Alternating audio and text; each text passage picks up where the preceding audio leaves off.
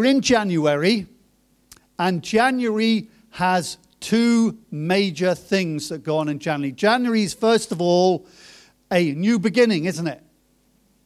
New Year's resolutions.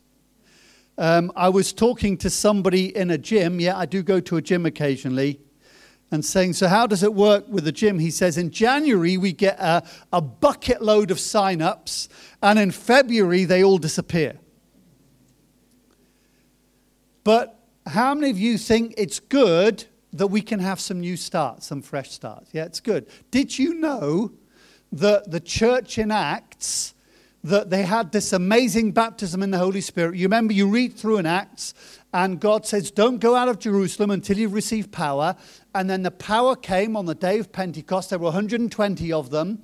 And they grew on that day to 3,000 people. And then God added more and more, and they grew to over 5,000 people. And then 2 years later, due to persecution, apart from the 12, everybody legged it. They had to start again. And I never really read that properly in the book of Acts.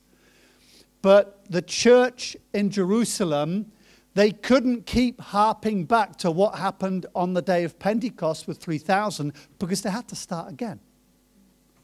And it feels a bit like after COVID, we have to start again. And I believe within every generation, the church has to start again. We can't go back to how it was or how this, it's one of those things. I'm always challenged about testimony. Years ago, I was taught how to share my testimony. And they said, you got to do this and you got to do that, etc. But what challenged me with a testimony is that sometimes the only testimony we have is back there somewhere. It's kind of, when the TV was black and white, then God did something in my life. And you kind of say, what's he done this week? I don't know.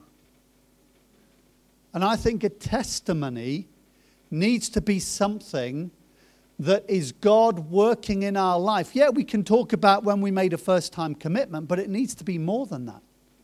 I remember when I was part of an evangelistic team, and we would work with churches, and we were traveling in a minibus to the church, and we were speaking that night, and the guy leading would, as he was driving in the minibus, he'd then say, Simon, share a testimony tonight. I go, what? Huh. But it challenged me that we always need to be ready to share about what God wants us to do. And I want to give a bit of a roundup today of our prayer and fasting. Something that's not in my notes, but it's become so apparent. I was talking with Richard. Do you remember Richard Chamberlain, who works in India? We support him as a missionary.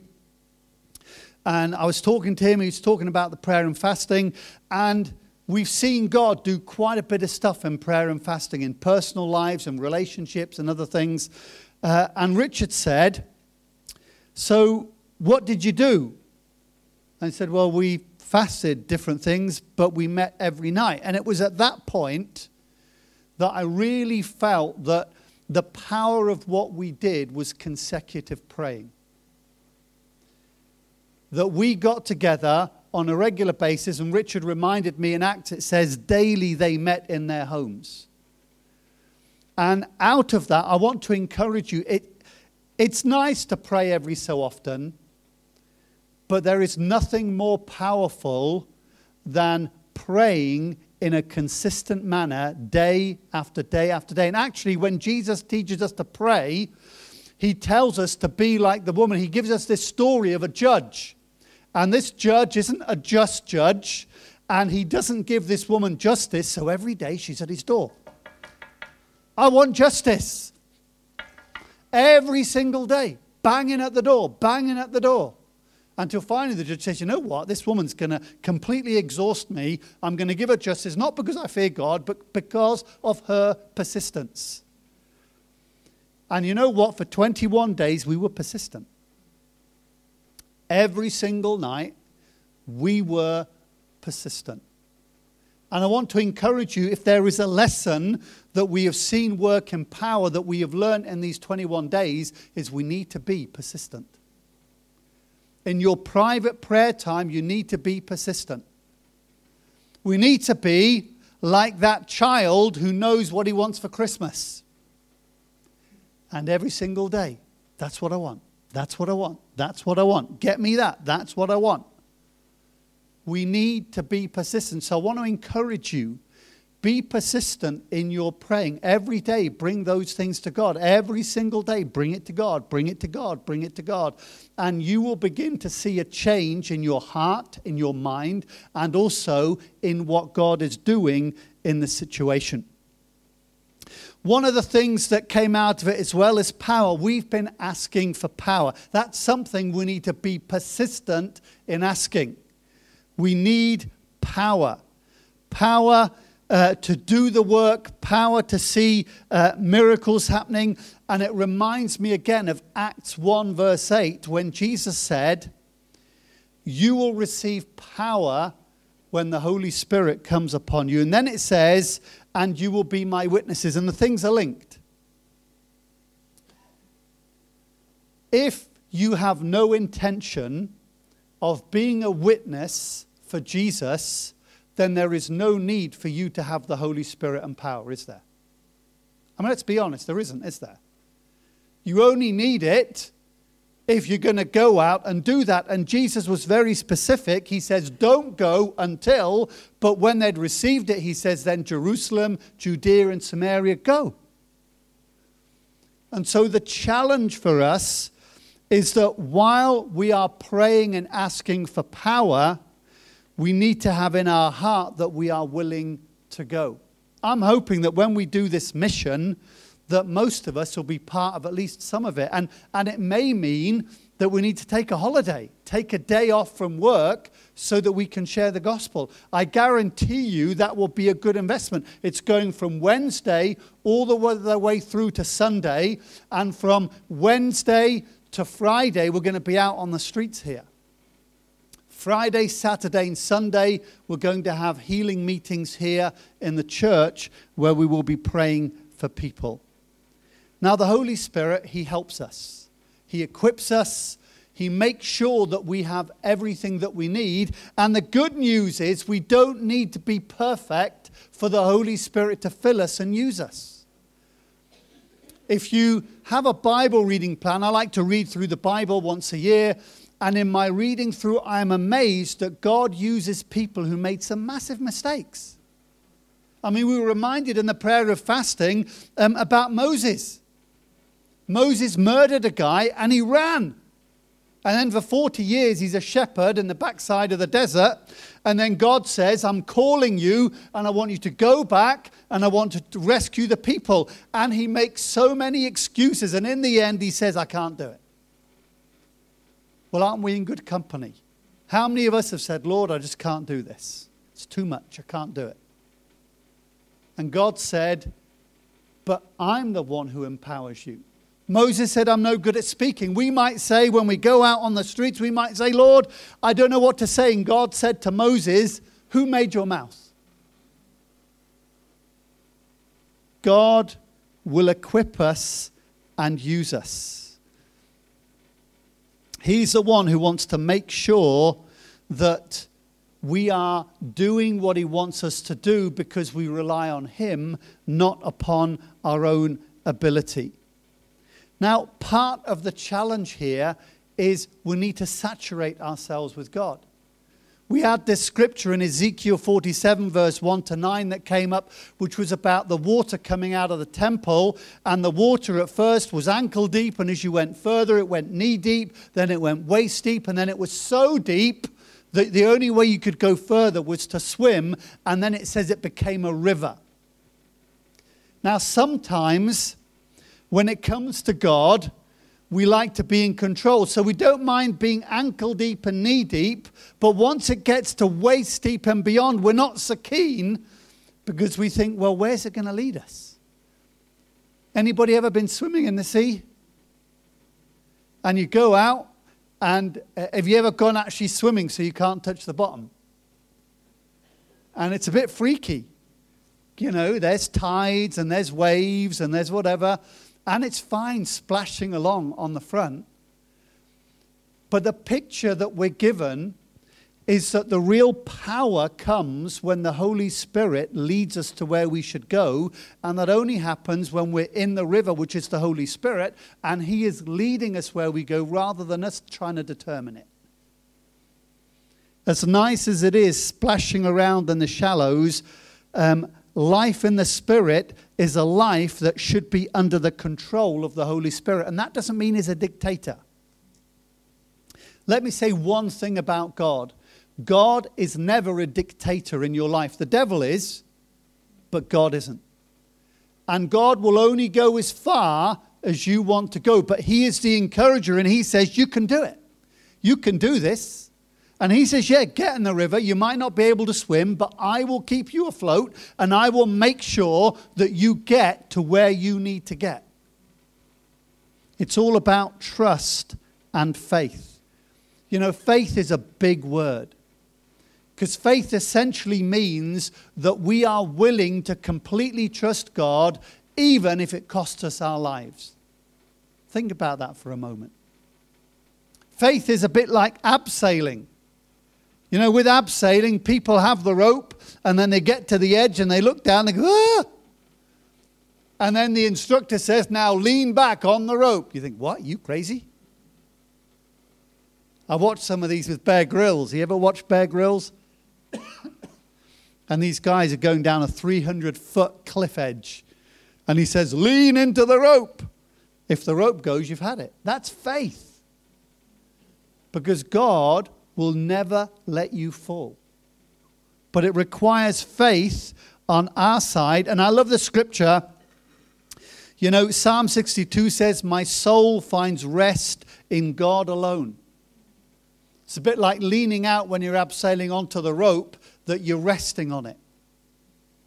It's taking all of your weight. Remember Proverbs 3, you know, do not trust on your own understanding, or do not lean on your own understanding. You trust in God. That whole idea of leaning, what are you leaning on? We need to lean on God and his instruction.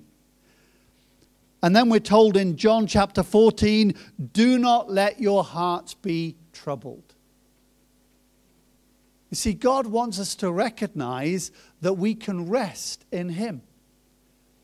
I found in my experience, the biggest times of growth, the biggest growth of faith in my life is when God's put me right on the edge and I've had to make a decision. And when I've trusted in God, he's come through and my faith has gone woof. But when I'm in the shallows just tinkling along, my faith doesn't go up. You've got to push yourself beyond, because only that will show you just how much God is looking out for you. Giving our whole lives to God. Let's face it. When we walk through the door of death, there is nothing that is going to hold us up except God. I mean, at that point, you have to trust God because there's nothing else. And I think, isn't it crazy to say, I'm going to trust God for all eternity, but I'm not going to trust him here on this earth? I'm saying all of this because God's got your back. I was reading, as Eddie mentioned, Esther. I don't know if you, in my daily Bible reading, I've been going through reading about Esther. And what really amazed me, so here's a king. His name is Xerxes. He is in charge of 120 provinces that cover the whole of India all the way to the Middle East. I mean, that's a pretty big kingdom. He is numero uno. If he says to somebody, you die, you die. If he says you live, you live. And his second in command is a bit of a nasty man called Haman. And Haman's intention is to kill not just one Jew, but all the Jews. But what amazes me in that story is that no matter what Haman tries to destroy them, you know, he gave something like 300 tons of silver as a payment to help kill all the Jews. And no matter what he did, as the second in command of the biggest kingdom in the world, God completely thwarted his plan. And I read the story and I'm thinking, you know what, God, you're pretty powerful. I mean, we're talking this morning about the authority of God. I mean, he's pretty powerful. I mean, if he can do that with a kingdom that eclipses what the UK is, I mean, Rishi Sunak is not safe. Let's face it. God has more power than the European Union, than the American Congress, than the British Parliament. God has more authority, and if he makes a decision, they cannot thwart that plan. It's one of those things that we should be proud to say we're with Jesus, because, hey, we're with a big guy. You're going out to, I'm with him. He's got all authority. He's got all power. He can do what he pleases. Yeah, I belong to him. You mess with me, you mess with him. You know, God loves us. God equips us. He gives us everything that we need. But he does say not by might and not by power, but by his Spirit. And there is this whole element of faith. And faith is a big challenge, because faith is one of those things that you can't fudge.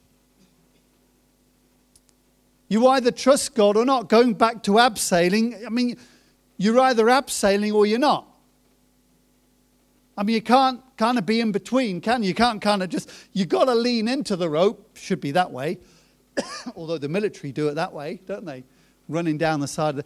You understand? Faith doesn't work in a half-hearted way. You're either trusting or you're not. I want to show a quick video.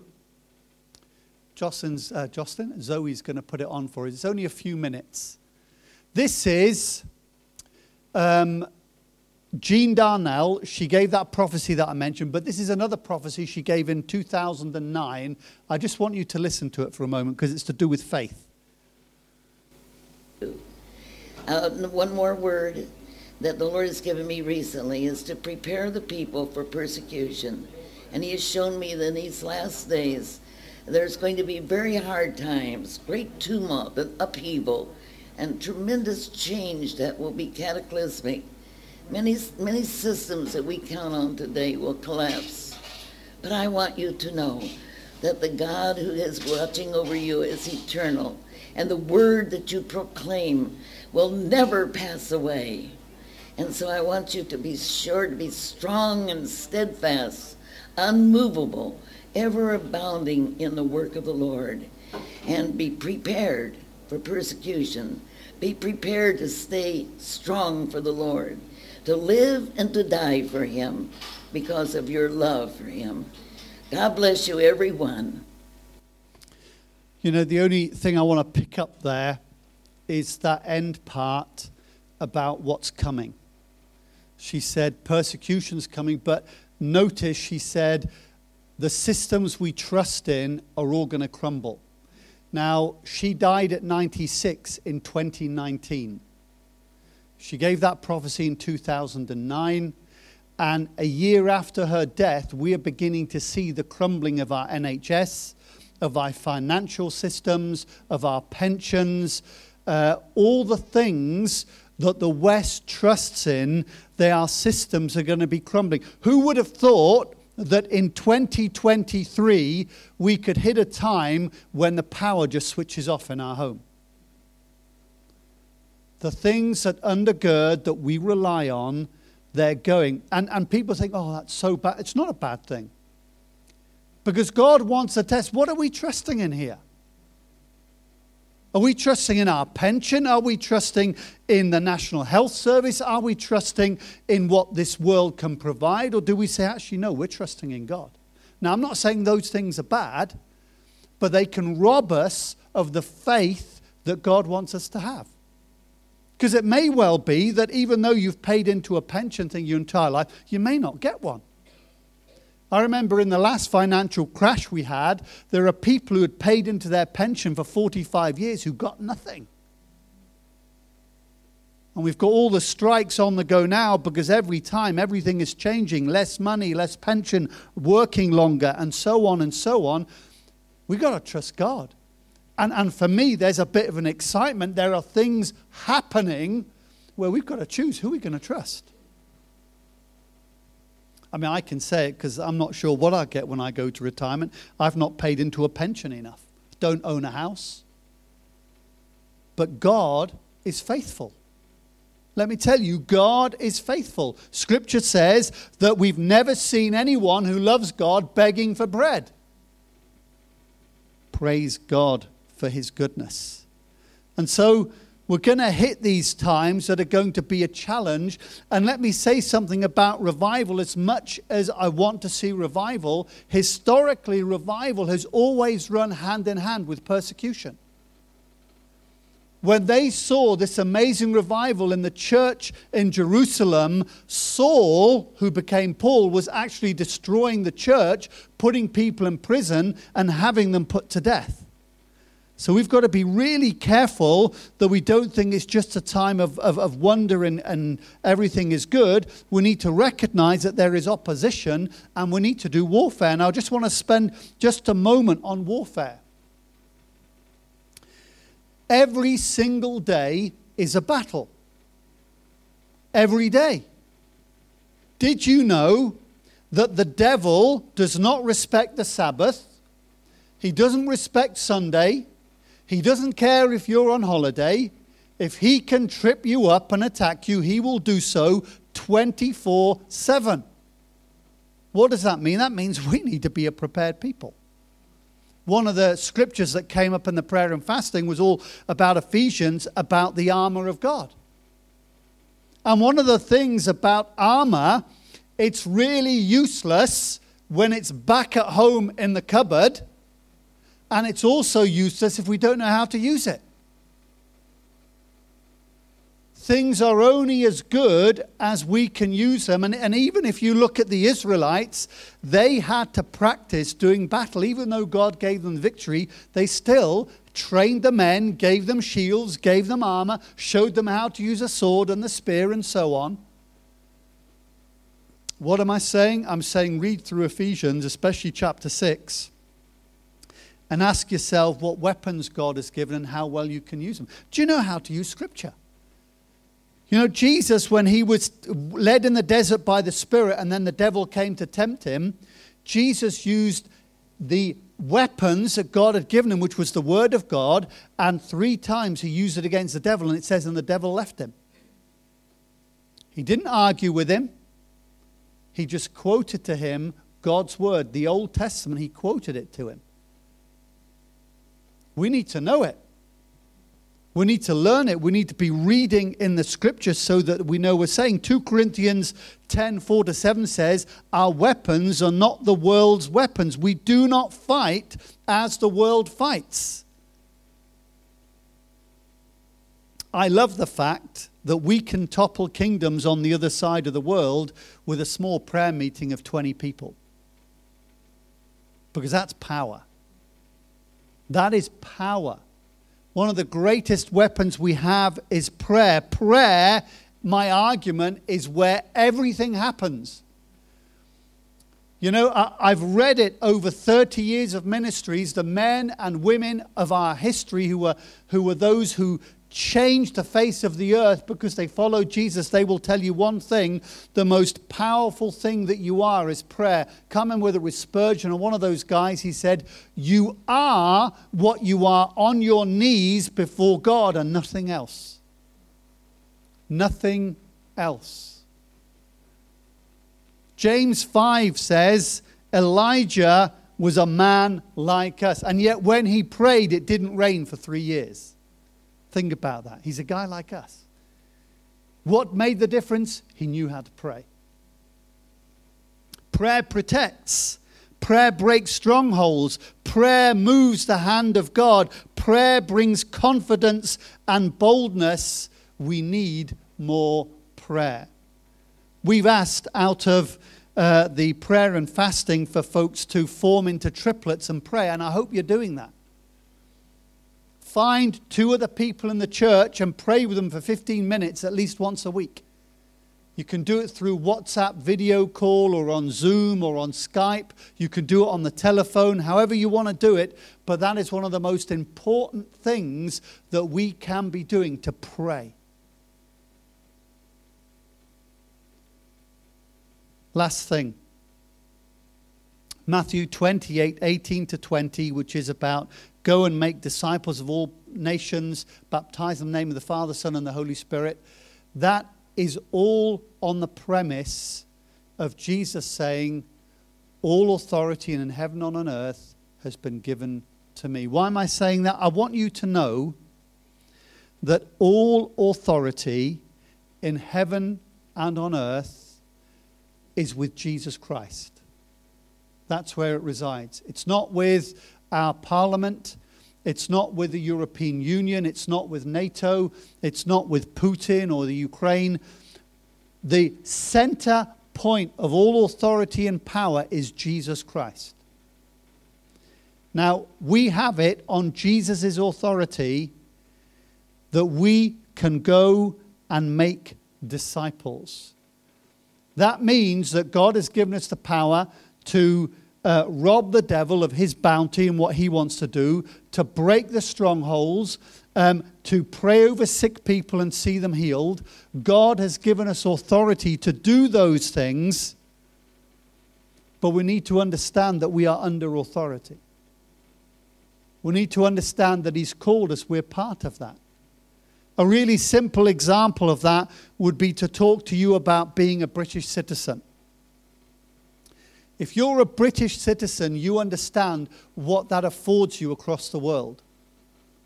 There are things that you can do that other people can't do because they're not part of a nation that has the kind of authority that we have. In the time of the Apostle Paul, the most powerful empire was the Roman Empire, and a Roman citizen could walk across the entire empire without fear of death or harm, because anybody who harmed a Roman citizen would be put to death by Rome. Why am I saying that? I'm saying that because we need to understand that the day we chose to give our allegiance to Jesus and to say, you're my Lord, we come under his authority and his power, and he is the one who determines the course of our life, nothing else. And so I want to encourage you this morning. God has a plan for your life. God has given you gifts. The most powerful thing is that he's given you his Holy Spirit, and you can do all things no matter what. No matter what, you can do all things. You have more authority than the MPs in Parliament. I mean, they can sit there in Parliament and debate all day, but you get on your knees and pray, and you are moving the greatest authority above the heavens, who says, I've heard you, you're being persistent, I'm going to do it. Let me finish with that one example of Peter. James, the apostle, had been put to death by the sword. And then what happens is they arrest Peter and they put him in prison. What does the church do? Well, they're praying. In the middle of the night, an angel comes, kicks Peter in the side, says, hey, get up. As he gets up, the chains fall off his wrists and off his legs where he was shackled. The prison door opens. He goes out. The closed gate to Jerusalem opens, and he goes in. And then the angel leaves him, and he realizes that God has set him free. God has the authority to undo everything that the government will do. And I'm saying to you that, there might be hard times, there might be challenges, but if we keep our relationship right with Jesus, if we are obedient to what he does, he will lead us. I have, in 30 years of ministry, I've preached in Pakistan, in a village in the middle of nowhere, surrounded by mujahideen with rifles pointing at me. I've been all across India where people have also wanted to kill me. God has watched over my life. Now, I'm not saying that as a guarantee that we're all going to be all okay physically. Some of us will be martyred. But nothing happens without God's authority working in and through us. And when we understand that the highest authority in heaven and on earth is sending us out, it gives us a boldness and confidence that whoever we talk to, we have the authority in Christ to speak to them. So I want to encourage you this morning. We are called. We're like Moses and Peter. We're not perfect. We make mistakes. We deny Jesus. But you know what? God still says, I've called you. God still says, you're mine. And Jesus promised that he would be with us until the end of time. That means the end of this world, he will be with us. And so I want to encourage you. I know some of you in a very difficult work situations or family situations, you have authority. You pray, and you pray persisting. Every day you hammer at the door, and I guarantee you will see a shift in what's occurring in those things. Because it's not by might, it's not by power, it's by the Spirit of God. Let's pray. Lord, I want to thank you. I want to thank you that we are a called people. I want to thank you that every day is an opportunity for us to demonstrate the amazing goodness of God. And I want to pray for your people this morning. I want to pray for those who are discouraged, those who don't think they're worth anything, those who don't think they have anything to offer, that actually you supply everything and you've called us and you love us. And so, Father, I pray today, I want to pray that you impart some life today. I want to pray in your heart and in your mind you would know that Jesus loves you, that he's called you, that he's equipped you, and that you can do all things through Jesus Christ because he will give you the strength that you need. And so, Jesus, we thank you, we bless you, we praise you, and we ask that you would go out with us this week in all that we do in the precious name of Jesus. Amen.